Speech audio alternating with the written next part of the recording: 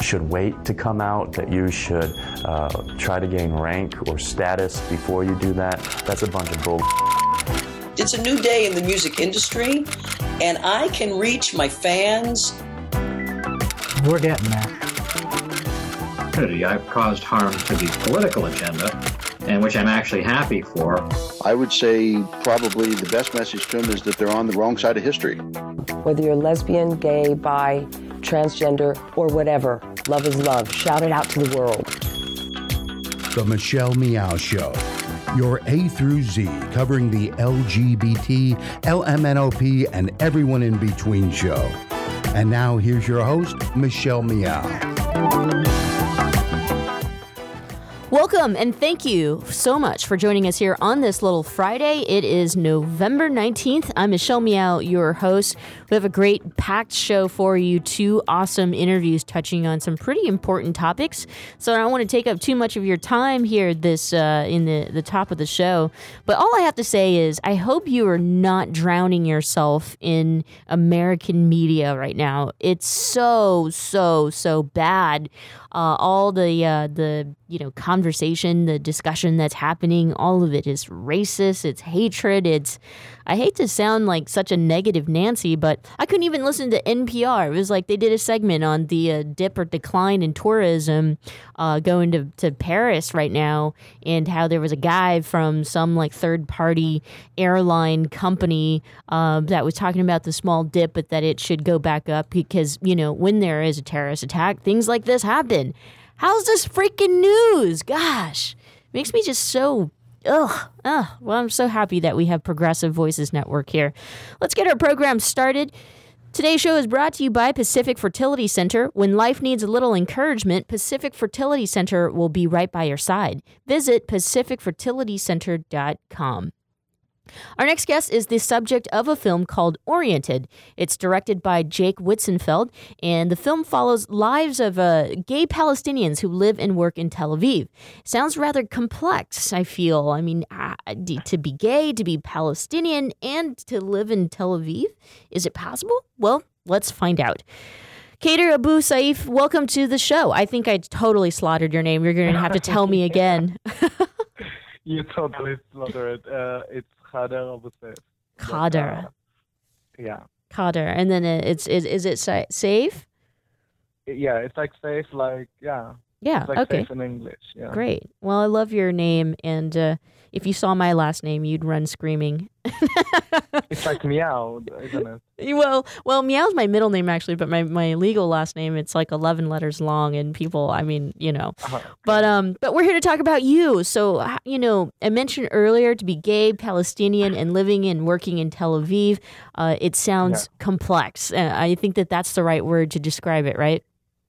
It's definitely complex, but this is like our reality. It's like this is the place that we're born in, and this is like we define ourselves by our ancestors. We define ourselves by our family.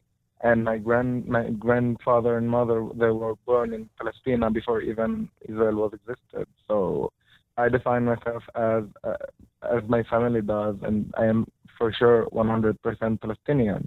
The fact that I'm not really living in Tel Aviv, I'm living in Jaffa, and it's a part of Tel Aviv.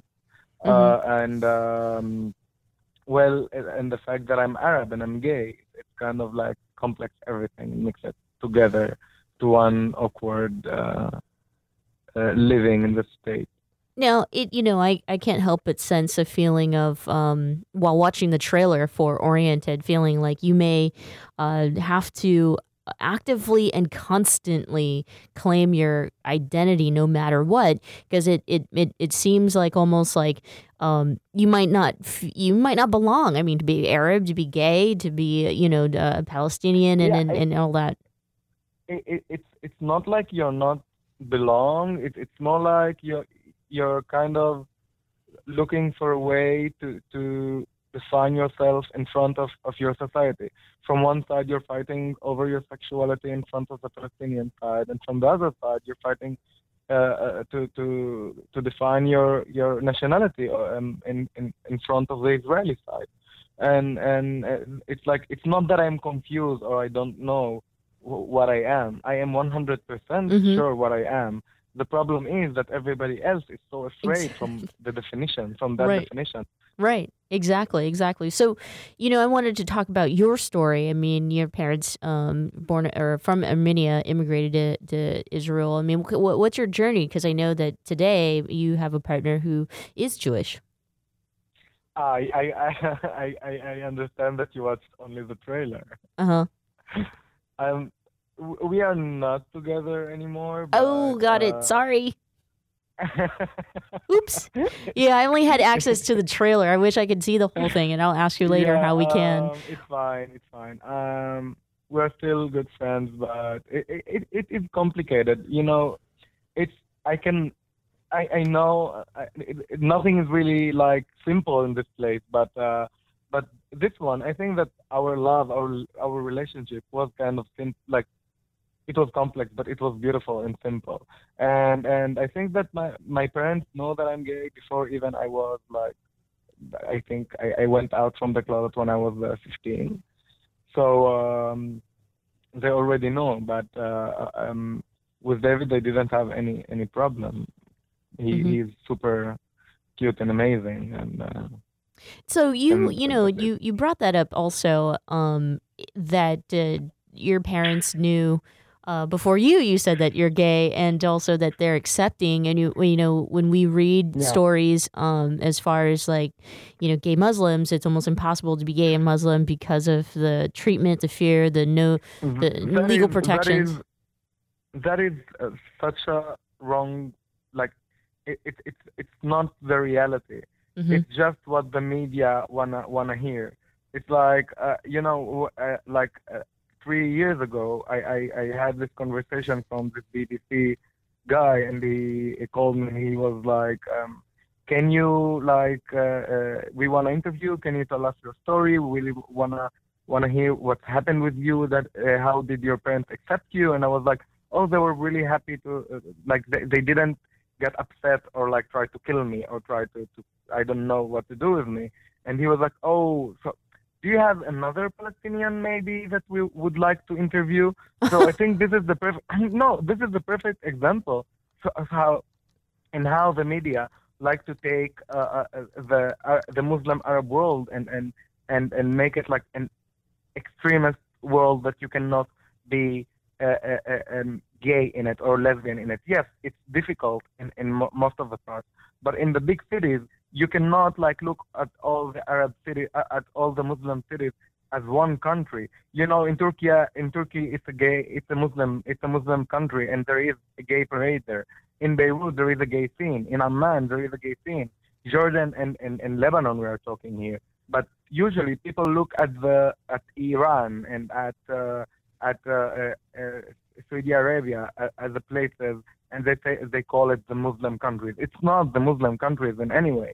And we have gay scenes. We have gay scenes in Ramallah. We have gay scenes in Beirut. We have gay scenes in Amman. Maybe it's not huge and successful and pink-washed like in Tel Aviv, but it's happening. It's totally happening.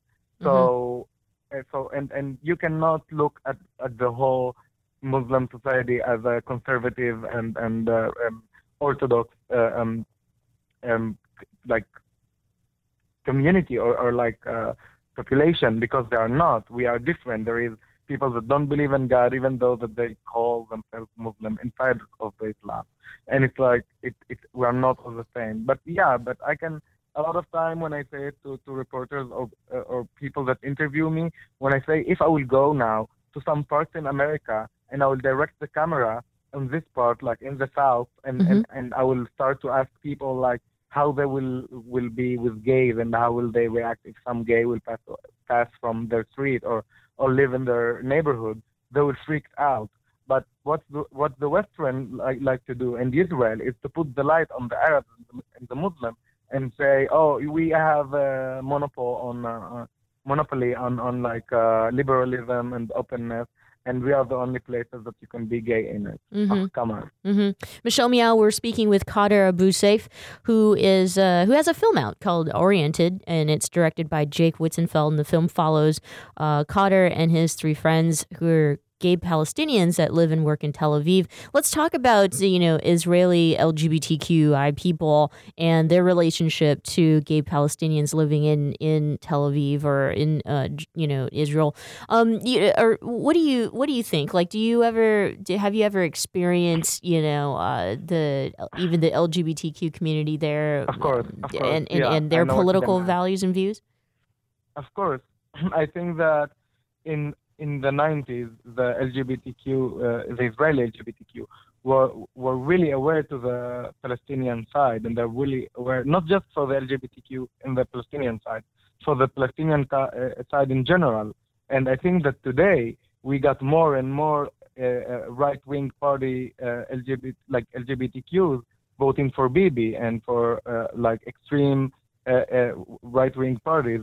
And you can see it, like, it's kind of like, I don't know what's the perfect example, but it's like, if I will describe it in American way, so it's gonna be like Republican gays. I don't believe in this thing, seriously. How it could exist, and it's like foolish. And in these days we have a lot of radical right party wing gays in Israel. They don't connect with Arab people. They don't want to date. They don't want to hang around with, and this is something that could totally happen. And they will tell you, you're an Arab, you're a Muslim, I will not date you. And this is like, okay, if you don't want to date me, so don't. Bye. That's got to be so hard. I mean, obviously hurtful, and it is. It's not hurtful because there is like a generation of powerful Palestinian guys, and we don't need people that will not like us or don't want to be with us. We can manage ourselves by our own. This is like, I'm trying to say it all the time. Oriented, it's not a movie, and the first time it's not a movie that shows the Arab gay guys as a victims. This is the first movie that shows the Arab gay guys as a model, as a strong figure, and not as somebody that ran away from his family that tried to kill him, blah, blah, blah, blah, blah, old and well-known story. And I think that today we're not apologizing for being who we are, and not in front of the LGBTQ Israelis. So if you don't want to date me because I'm Muslim or Arab, so go and what to do with yourself. I'm not going to say it on radio. No. And I think that those are similar issues that, people face here in the United States. Racism and segregation it's not like it doesn't happen in the gay Mecca, even in San Francisco, we're having conversations about race constantly, in which, I think that I had read. I love it that you called San Francisco gay Mecca. I wasn't there yet, but I'm planning to visit the gay Mecca soon. Well, there are a lot more gay Meccas today than there were, say, in the 60s. And I can't even say that there are a huge concentration of LGBTQI that still live in San Francisco. It's changed so much, right? It's become so expensive. But I'm going to take a quick break here, because when we come back, I want to dive into the film and maybe, since I didn't get a chance to see the film and our listeners are tuning in for the first time or hearing about your film, I'd love to get, just some thoughts around the specifics of what happens in the film. So stay with us. No problem. The Michelle Meow Show continues right after this. Don't go away. You are listening to a rebroadcast of an earlier version of the Michelle Meow Show. It's Michelle Meow. You're listening to the Best of Show. We're replaying some of my favorite interviews we've done this year.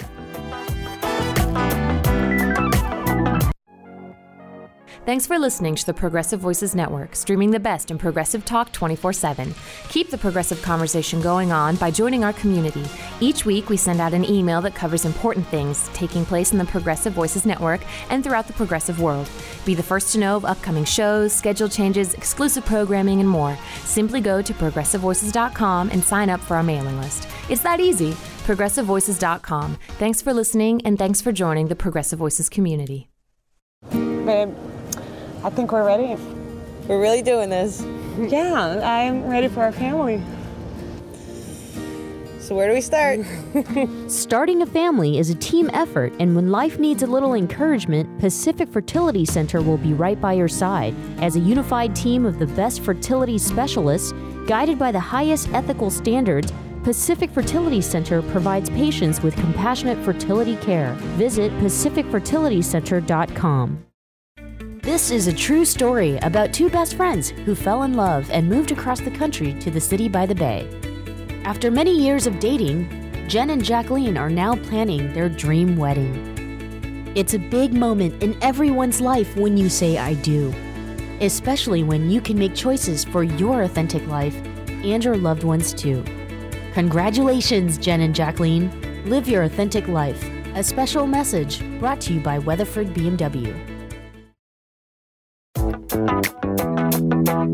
And now, back to the Michelle Meow Show. Welcome back. Thanks so much for joining us here on this little Friday, or Thursday, I should say, December 19th. I'm Michelle Meow, your host. Our guest today is Khader Abu Seif, and he's got a new film called Oriented, which is directed by Jake Witzenfeld. And the film follows Khader and his friends who are gay Palestinians that live and work in Tel Aviv. And we're chatting about, it's so crazy to me because if you live in a bubble, especially here in the United States, Khader mentioned it before, Western media absolutely feeds you all the things that you don't really know. And that is, it's almost impossible to be Muslim and gay in the Middle East. But today we're talking about identification and complex identities, and that we do exist. And Khader is proof. So Khader, let's talk about your film Oriented. I mean, how did you get into the project? And this is part of your activism too, though, right? Yeah. Well, we have this few videos that we did for our community. It was speaking about the videos spoke about gays and lesbians and LGBTQ in general. And the director, Jake Witzenfeld, was he heard about me from some friends that we have in common. And at the beginning, he wanted to do this movie about me and my boyfriend. And I was like, no, let's not do that. It's let's not do another film about the impossible love between the Arab Muslim guy and the Jewish guy. Come on, it's so 90s, it's so over. Mm-hmm. Let's move on. And I said that he should make a movie about our identity complex inside of this place.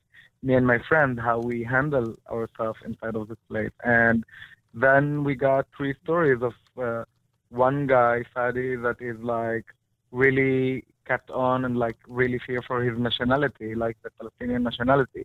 And we got the story of Naim that coming out from the closet in during the film, and the story of me of trying to change the reality that I'm living with, and I'm having a Jewish boyfriend, and it's kind of a huge salad of an identity complex and fun, and a lot of crying also.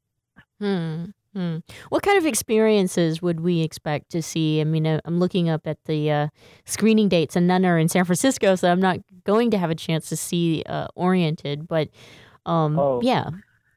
I think that every place that I've been with the movie, when I was visiting in a screening, we got so many different reactions, and there is so many people that connect to different types.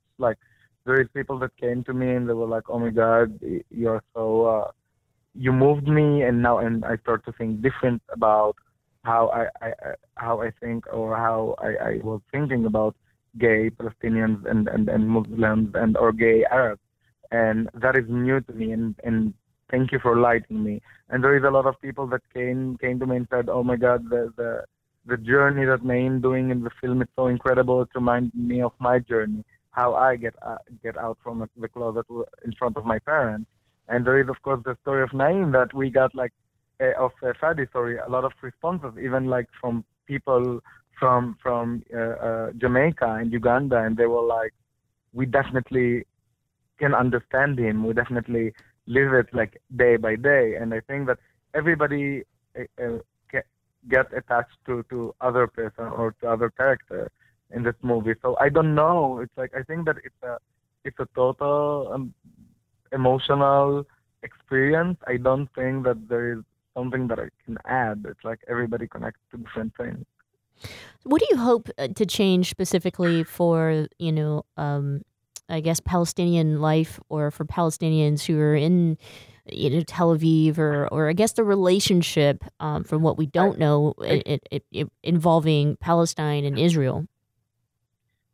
Well, first of all, I will not be a cliche and be a beauty pageant queen and say, like, I hope that it will be peace and we'll live quietly. I know that, sadly, I'm saying it.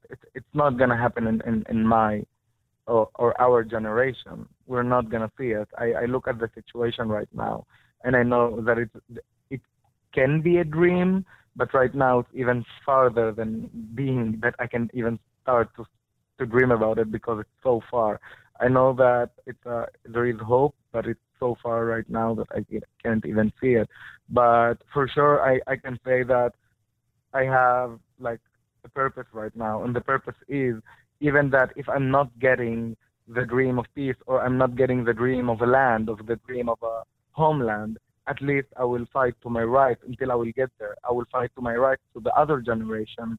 We will have a base to work from. Mm-hmm. And this is, I think, the major hope that we have from this movie, that to start something that will make you think different, to start something that will make you think, maybe I shouldn't conquer the world in one day, but maybe I should start to change my reality. And maybe my living here, the fact that I'm living here, should change something. And I should say to the world and to this place, to Israel, to say to them, I exist and you cannot continue ignoring my existence. So I think that my hope from the film is to show the world and Israel that she is not the only open-minded thing in this story. There is a lot of faces and there is a lot of stories, and it's not just the gay parade in Tel Aviv in June. Can I ask you, what do you think is hardest, or I don't, you can answer it any way you want. What's harder, to fight, for your nationality, for Palestine, to fight as a gay man, or to fight, for gender and national equality? What's been the hardest for you? I got this question quite a lot.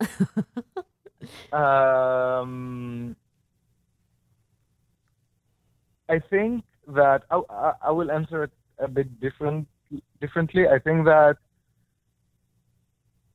I wish that I could fight like just for my sexuality. I really wish that this is the important fight.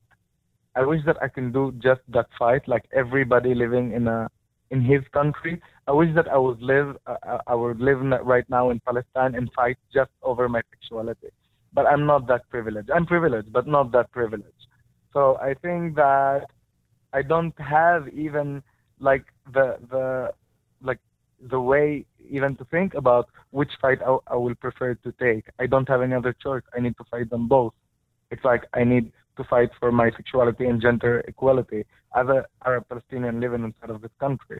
And from the other side, I need to fight over my sexuality in front of my community and in front of like the Arab world and the Palestinian, the Palestinian state. Like, I don't know, it's not the Palestinian state attacking me about it, but it's like I need to change the perception that gay is something that you can't have. There was a review that I read in which the writer had mentioned that, this film and the relationships that you have with Israeli gays and other Israeli gays, that there seemed to be this sentiment or perception that Israeli gays want to save Palestinian gays. Does that make any sense to you? Most of the movies that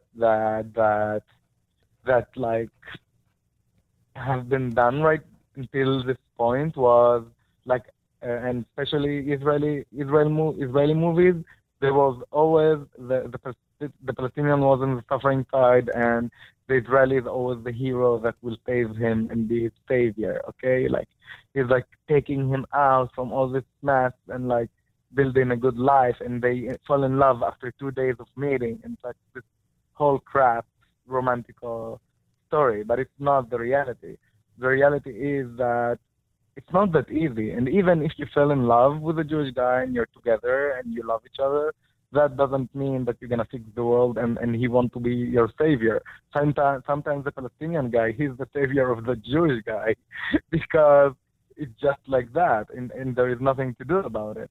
But I think that there is not just Jewish. I think that there is a lot of Western and Jewish and European guys that think that, oh my God, these Arab guys really need our help. It's like so romantic and exotic that if I will go now to Morocco or I don't know where and like fell in love with this guy, oh come on, save us, please.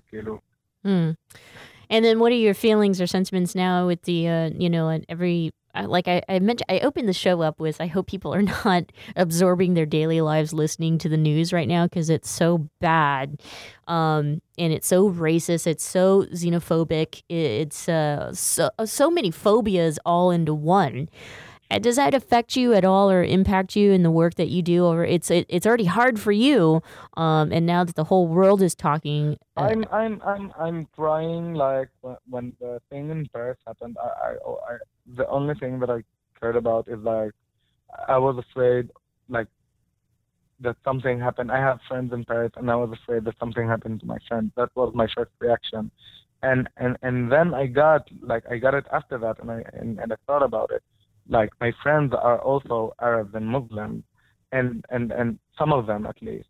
And I was afraid because I said that something happened to them.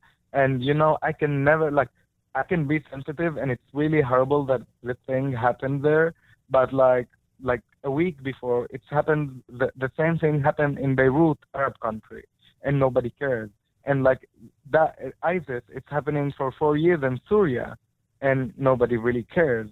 And now when it's arrived to Europe, so the world woke up and like Islamic are trying to kill us and blah blah blah. Nobody is trying to kill nobody. ISIS don't represent Islam, and I'm not and I'm not even defending Islam because I'm not really religious. But ISIS don't represent Islam, and ISIS doing to Muslim people for years what he's been doing, what he just did in Paris. Mm-hmm. So why people are so afraid from Islam? Because ISIS killed Islam way before he started to kill Christians, and I'm saying it like 100% sure.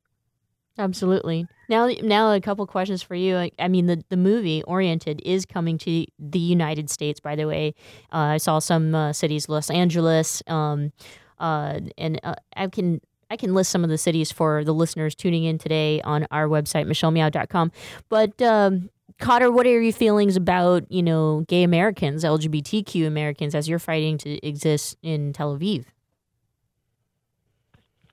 What did you say? What was the question? Sorry? Yeah, the question is, I wonder, kind of, you have such a very unique perspective on your identity, and I'm just wondering how you feel about, LGBTQIs in America, and what might the media portray about our lives.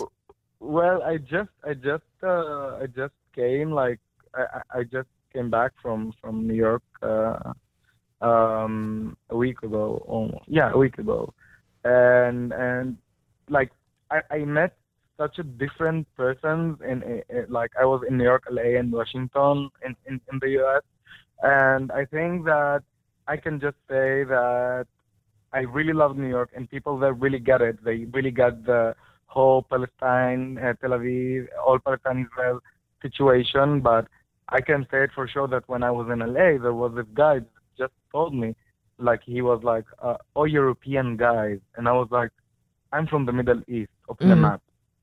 Like I'm not European anyway. And it's not that I got offended by it, but there is so much people that not really knowing what's happening outside the box. And LGBTQ in the US, that it's a huge place, and I don't blame nobody, but it's a huge place, and you cannot really get attached or know about what's happening in all other countries because you're living in a country that is like bigger than my country in 1 billion times.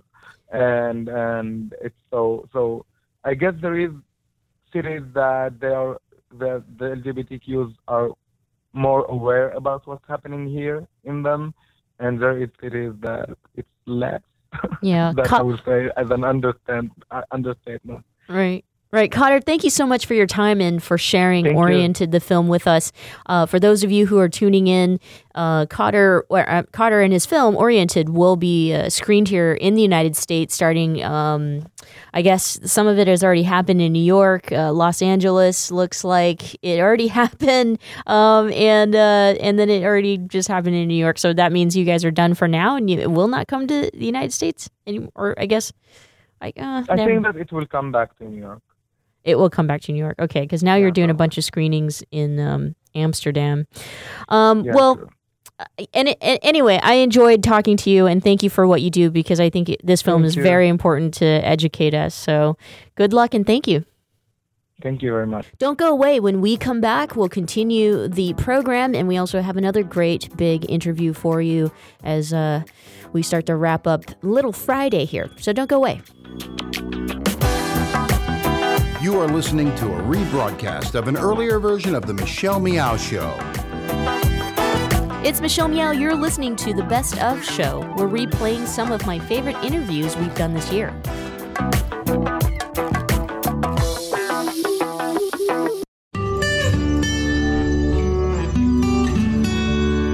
I'm Heklina. I've been doing drag here in San Francisco for almost 20 years, and over the past couple months I just opened up my club Oasis. It's been going really well. People really seem to appreciate the space.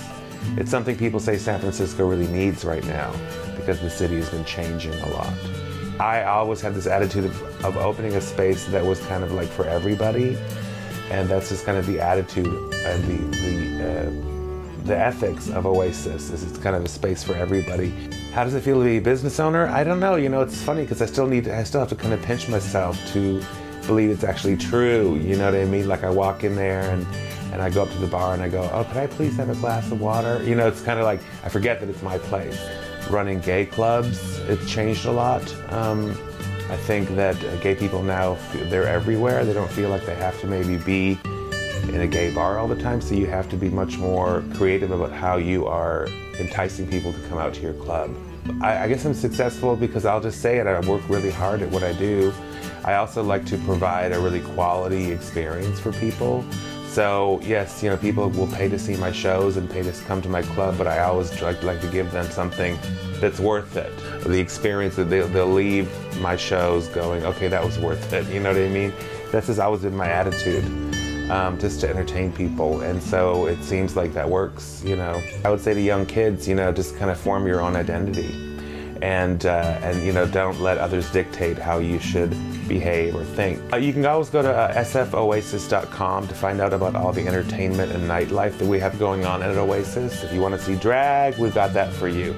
If you want to see some queer hip-hop parties or queer dance parties, we have that for you. Spotlight on success and achievement. Brought to you by Wells Fargo. Together we'll go far. And now, back to the Michelle Meow Show.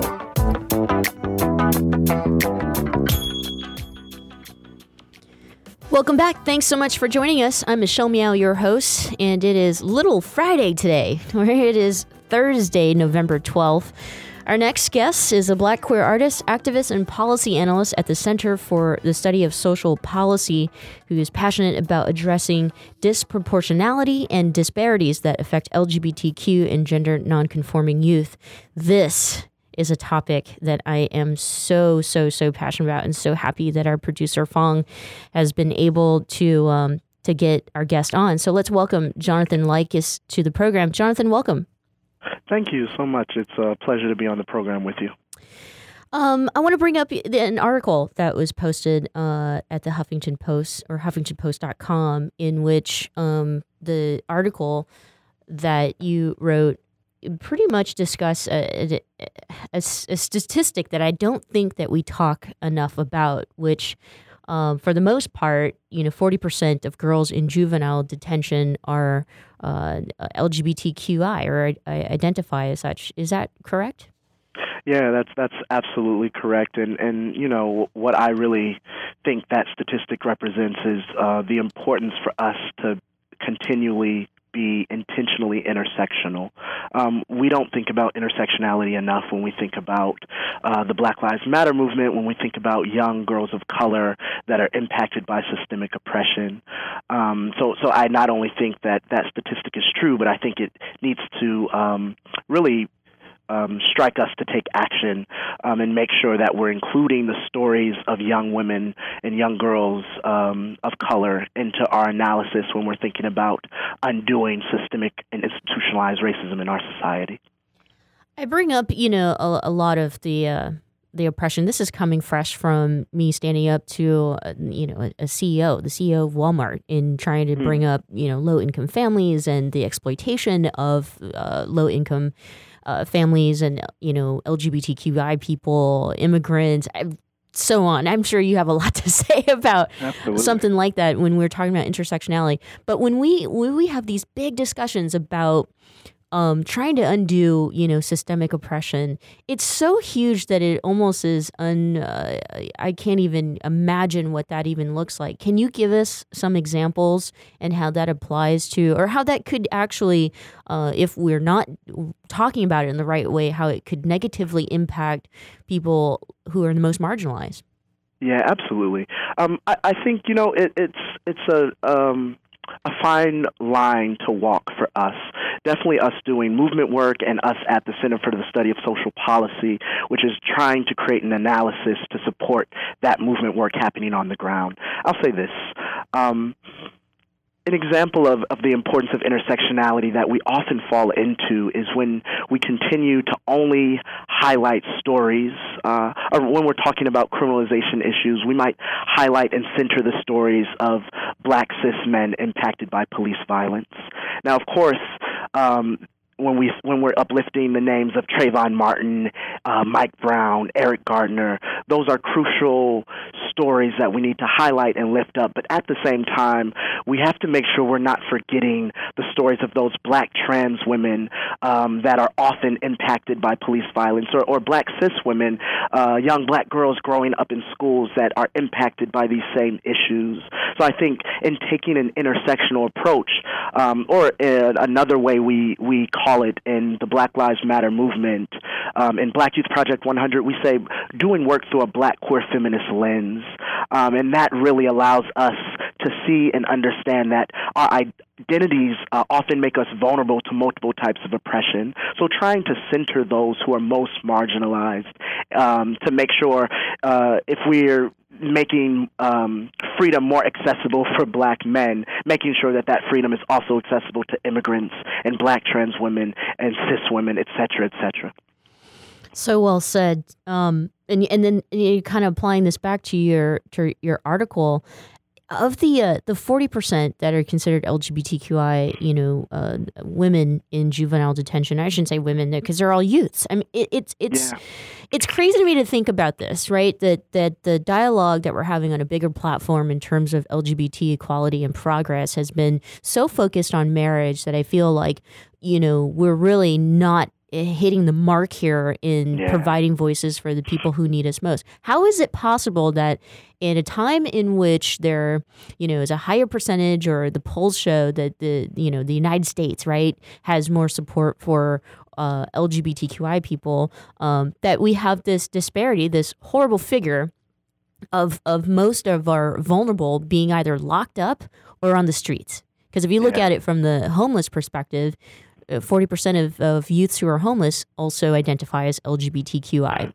Tell me something. Am I missing something, or are we not doing anything? Yeah, no, I absolutely agree with you, Michelle. One, I think we have to really highlight the importance of visibilizing the stories of these young people. They have been deemed invisible. I can't tell you how much money has been spent on the marriage movement over the last 10 years. And I think, we're all very happy that has been passed by the Supreme Court and that we can now move on. But for a very long time, young LGBTQ youth of color have not been worried about marriage. We've been worried about the police violence that we experience on the street. We've been worried about homelessness and family rejection. So oftentimes it's these systems working together to further marginalize these young people, and then we haven't necessarily gotten the support we need from the LGBTQ movement work. But we also have to understand that it's not just about being LGBTQ. Of that statistic of the 40%, 85% of those young people are girls of color in these systems. So it has to be not only a focus on sexual orientation and gender identity, but also a focus on race and class simultaneously. You said something that was very poignant earlier in talking about Black Lives Matter. The Black Lives Matter movement has been successful in at least on a bigger platform, having a discussion about police brutality and how it impacts the lives of Black men or Black cis men. Lots of people now better understand the systemic oppression that basically puts a Black man's life in the hands of police, even for the smallest crime. I don't think that we are able to do the same when we talk about LGBTQI people of color and when they're incarcerated. If we were to look at the number of youths who are incarcerated, I mean, what is the percentage of small crimes or the reasons why they're incarcerated to begin with? I mean, juvenile detention, we're not necessarily talking about, women's penitentiary. Yeah, no, absolutely. I think we really have to uplift the narrative of school-to-prison pipeline and how a lot of the crimes that people are being locked up for are really ridiculous, nonviolent crimes that really it's just young people being young people. There's a movement happening around the country within Black Lives Matter to decriminalize Blackness in a lot of ways, or brownness in a lot of ways. And that's just this idea that young people growing up in schools are often criminalized because of their racial identities and how that intersects with their sexual identities. I'll also say with young LGBTQ people, I think that there's research from Caitlin Ryan and the Family Acceptance Project work that says families that reject young people puts them at higher risk for suicidality, for depression, for drug use, for higher sexual risky behaviors. So we have to understand that oftentimes because of sexual identity also, and that rejection puts young people at risk for entering into these systems. And that's both runaway homeless systems, child welfare systems, and juvenile justice systems. Michelle Miao, our guest on the phone with us is Jonathan Lykes, who is a Black queer artist, activist, and policy analyst at the Center for the Study of Social Policy. We're having a broad discussion about, the disparities that affect LGBTQ and gender nonconforming youth. There is an article that's posted up at HuffingtonPost.com that states that a staggering 40% of girls in juvenile detention identify as LGBTQI. Jonathan, before we go on break, I wanted to ask this. There's this huge stigma already against people who are poor or people who are come from low income communities or neighborhoods that might not be white, for example. If you could just kind of discuss for listeners out there the importance of how take all of that stigma and then add LGBTQI in the mix, that really, it doesn't give our youths a lot of opportunities to feel good about themselves, right? Yeah, no, absolutely. I think we have to talk about the multiple forms of marginalization that are impacting young LGBTQ youth of color. I think Kathy Cohen, professor at University of Chicago, has a lot of great research coming out about the intersecting identities of young people of color experiencing systemic oppression from all of these systems. So what does it mean for a young person not only have to worry about their racial identity being a risk factor for being profiled, for being pushed into the school-to-prison pipeline in school, but then you're dealing with homophobia. And then on top of that, we really need to talk about gender in this country and how narrow and violent views of gender are impacting young trans and gender nonconforming populations. So these multiple identities really are important to highlight and to visibilize as we're lifting up the stories of these young people that need our support. Jonathan, I'm going to take a quick break, but when we come back, I'd love to finish off our discussion with words of empowerment because, I think between you and I, we've got to get there where we can empower our youths to break out of the system. So stay with us. Absolutely. The Michelle Meow Show continues right after this. You are listening to a rebroadcast of an earlier version of The Michelle Meow Show. Thanks for listening to the Progressive Voices Network, streaming the best in progressive talk 24/7. Keep the progressive conversation going on Facebook. Like us at facebook.com/progressive voices. On the Progressive Voices Facebook page, we update the stories that our hosts like Tom Hartman, Stephanie Miller, Bill Press, and Leslie Marshall will be talking about during their shows. And we share great news, commentaries, opinion pieces, and videos from all over the progressive world. Always progressive, always on. Be part of the progressive conversation. Like us at facebook.com/progressive voices. The Commonwealth Club is a unique organization that brings together people from a variety of backgrounds to explore important issues as a community. Sooner or later, everyone worth hearing comes to our stage. From Marga Gomez to Richard Chamberlain, from James Hormel to Kate Kendall, leading thinkers, activists, politicians, and artists have come to the Commonwealth Club of California. Ted Olson and David Boies came here to discuss their winning legal strategy for same-sex marriage. Jason Collins talked about gay athletes. The Sisters of Perpetual Indulgence discussed activism and good works. Actor and director Rob Reiner explained how he got Hollywood behind same-sex marriage. Barney Frank described what it's like to be gay at the highest levels of Washington. From healthcare reform to transgender rights, from immigration to gay-owned businesses, it's all at the Commonwealth Club. And that's still just a portion of the 450 programs we present every single year, with new programming nearly every single day. Be a part of the conversation. Learn more at commonwealthclub.org, download our free app in iTunes, and join us in person the next time you're in San Francisco. The Commonwealth Club of California puts you face-to-face with today's thought leaders.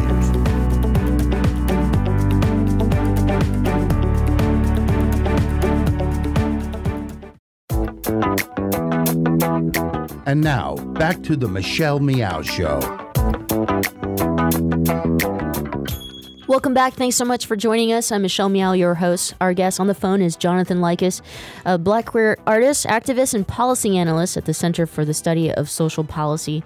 So, Jonathan, right before the break, I mentioned, empowerment. And I had this discussion with a lot of Walmart employees in which it's like, the solution is to not continue to oppress us. To continue, giving us these low-wage jobs and work us to the bone to where we can't even afford health care or basic, things like a home. And I talked about, how we want to empower our communities to rise up from that and move out of it. But we obviously need tools to do that. What are your thoughts? Yeah, no, absolutely. So at the Center for the Study of Social Policy, there's a new initiative called the Get Real Initiative. And REAL stands for Recognize, Engage, Affirm, and Love. And that's really what we're trying to push in our practice work and our policy work with young people. But we also understand the importance that we need to engage these young people directly and lift up the interventions that they've created for their own lives. I think one thing that gives all of us hope is that the extreme resiliency of young LGBTQ youth and youth of color all across this country. So while in Get Real, we're working to train social workers and staff to understand the experiences of these young people so when they enter into these systems, they can have better outcomes, not worse outcomes. But it's also about directly engaging these young people and supporting the interventions that they've created for their own lives. I also wanted to, get your thoughts in today's, I guess, figures or leaders of our time when we talk about LGBTQ people who are in the news. At the end of the year, you have the big media companies who do those lists of influential people, or the, like out.com has their 100, top LGBTQI people. While I do see, the point of it, sometimes I get somewhat angry because I don't feel that it is 100% representational of our community, but also because we don't have the voices that we really need to speak for the most marginalized. What are your thoughts? And also a secondary question to that, or a follow-up, who would be the empowering figures or LGBTQI leaders for our youths who are incarcerated or homeless, and so forth and so on? Yeah, no, absolutely. I do think, the leaders are out there. We're everywhere. We're on the ground. We're doing the work. We might not be in the newspapers, or we might not be on CNN all the time, but there's absolutely a new generation of resilient young LGBTQ youth leaders. I mean, one example is that so many of organizations that are doing movement for Black Lives work are queer leaders. So when you think of organizations like Black Youth Project 100, it's led by Charlene Carruthers. When you think of the Black Lives Matter movement in itself, Elle Hearns, a Black trans woman, is leading a lot of that work. So we have to be able to lift up other names within the trans liberation movement, like Biko Cherno, Angelica Ross, or Janet Mock. These are really inspiring people who you might not hear their names in mainstream public, but they are absolutely doing the work on the ground and doing inspiring work to lead this next generation of activists, artists, and academics to shift the systems that are oppressing our lives, so that 50 years from now we won't be talking about the same issues that we're talking about today. Do you have hope for the future? I have a lot of hope. In the Get Real work that we're doing, it's really exciting to be able to go into systems and literally say, what do we need to redesign these systems to better meet the needs of young people? So that's the work that really excites me and gives me hope, and hearing about the practice changes that happen. Those changes will only happen if we give the people the skills to understand the experiences of these young people, and that's what we're trying to do in the Get Real work. Last question for you, and it's kind of a big, heavy one. Do you think that the big national organizations that do work within the LGBTQI community will start to, discuss intersectionality and also address intersectionality in their work and providing resources for our youth and the most marginalized? Yeah, I hope so. Is the question, is the answer. I really think we're at a moment in time where young people are really not going to wait for any type of institutions to reach the freedom and liberation that we need. I think young people, young LGBTQ youth of color all around the country and really all around the world are going to organize our own movement to fight for our own liberation. And we are absolutely willing to build coalitions with some of these more traditional LGBTQ rights organizations, but I don't think young people will wait for them to come along. Young people are dying, and what we're facing out here on these streets is crucial, and it needs our attention, not tomorrow, not next week, not after another large policy gets passed by the Supreme Court, but we need it addressed now, and young people are kind of leading that charge within the Black Lives Matter movement, but also in all of these other movements happening around the country. So that's the trans liberation movement, that's the immigration movement, and there is coalition being built between these young movements, between people on the ground. So I think that, we'll see what happens with some of the larger organizations, but young people are going to do the work regardless, as we always have. Oh, you're just such a refreshing voice and just someone that totally gets it. And, that's just been the discussion that we've been having for many, many years now. Jonathan, Thank you so much for your time and the work that you do. Well, thanks so much for having me on. I appreciate that. To follow Jonathan's work or to support the organization that he works for, you can visit CSSP.org. Well, Fong, as our young producer and listening to today's program, how does that make you feel? Empowered. It does make you empowered. Yeah, because, as you were saying, like, we need more voices like Kate Kendall and Jonathan's, because most of the time we don't really get a lot of those really inspiring and motivating type of advice, due to the fact that it's hard to find some very powerful leading, activists out there. And sometimes when you do find them, there are other folks who need them more. Mm-hmm. I don't know. Do you ever get afraid, like, with the announcement of the Mormon Church blatantly changing their policies that, they're not even trying to hide their hate. They're just, no, you can't baptize. You're probably not Mormon, but I'm just saying that if a religious institution, who's supposed to represent a ton of people, like we're talking, over 1 million people right here in this country, if they could do something like that and be successful or influential, does that scare you as an LGBTQI person? They do scare me when they are able to, have such power and somehow just do whatever they want overtly about, and just make changes. Because most of the time, a lot of activists or like grassroots folks who work so hard to advocate for, some policies and changes, it takes forever, and it takes a lot of people, a lot of time and effort. So then when I can, hear about, what Kate said and how they just change it without, really having to go through a lot of different process or a lot of support in any ways, it's just mind-boggling to know that they have such power. Mm-hmm. Right. I actually feel sad for people who have that much hate and who spend time thinking about other people's lives. Because I actually think that is, it's like wasted energy, right? Like if I were to care so much about what you do in your own personal life and I'm not focused on myself, I'm wasting that energy that I could have been, focusing on my family or my or empowering and uplifting myself, as Jonathan's talking about. So I think at the end, when people are supportive of these types of policy changes or these harmful policies that impact another community, it makes me sad. It doesn't anger me, in a way where I want revenge or something like that.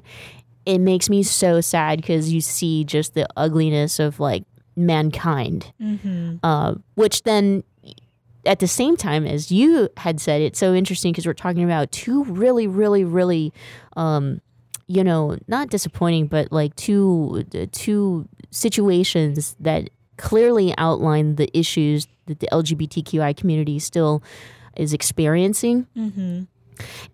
Although it disappoints you, it equally empowers you. That's why we have to keep the lights on here in this studio and continue giving voices to the people who need it most.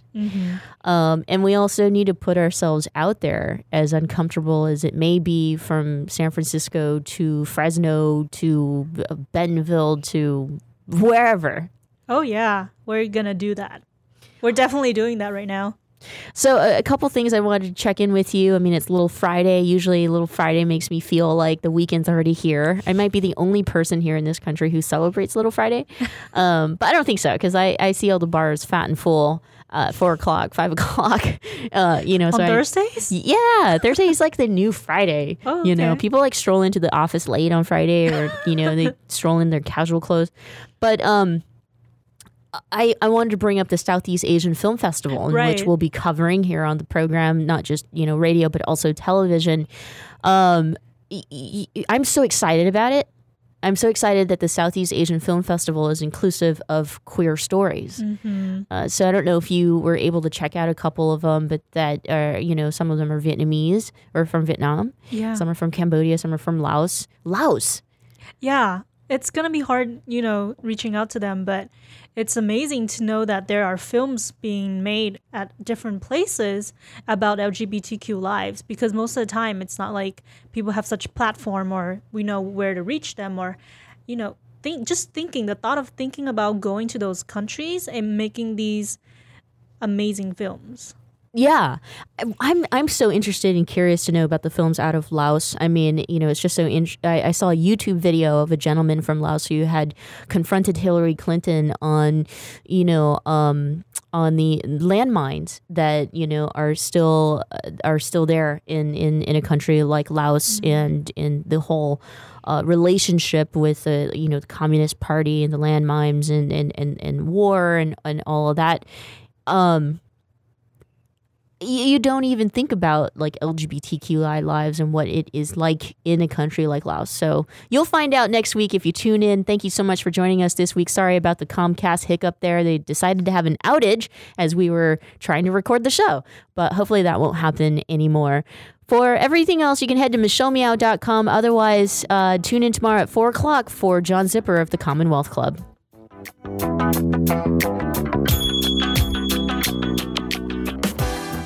Thanks for listening. You can catch the Michelle Meow Show Monday through Friday, 4 o'clock Pacific Standard Time on the Progressive Voices Network.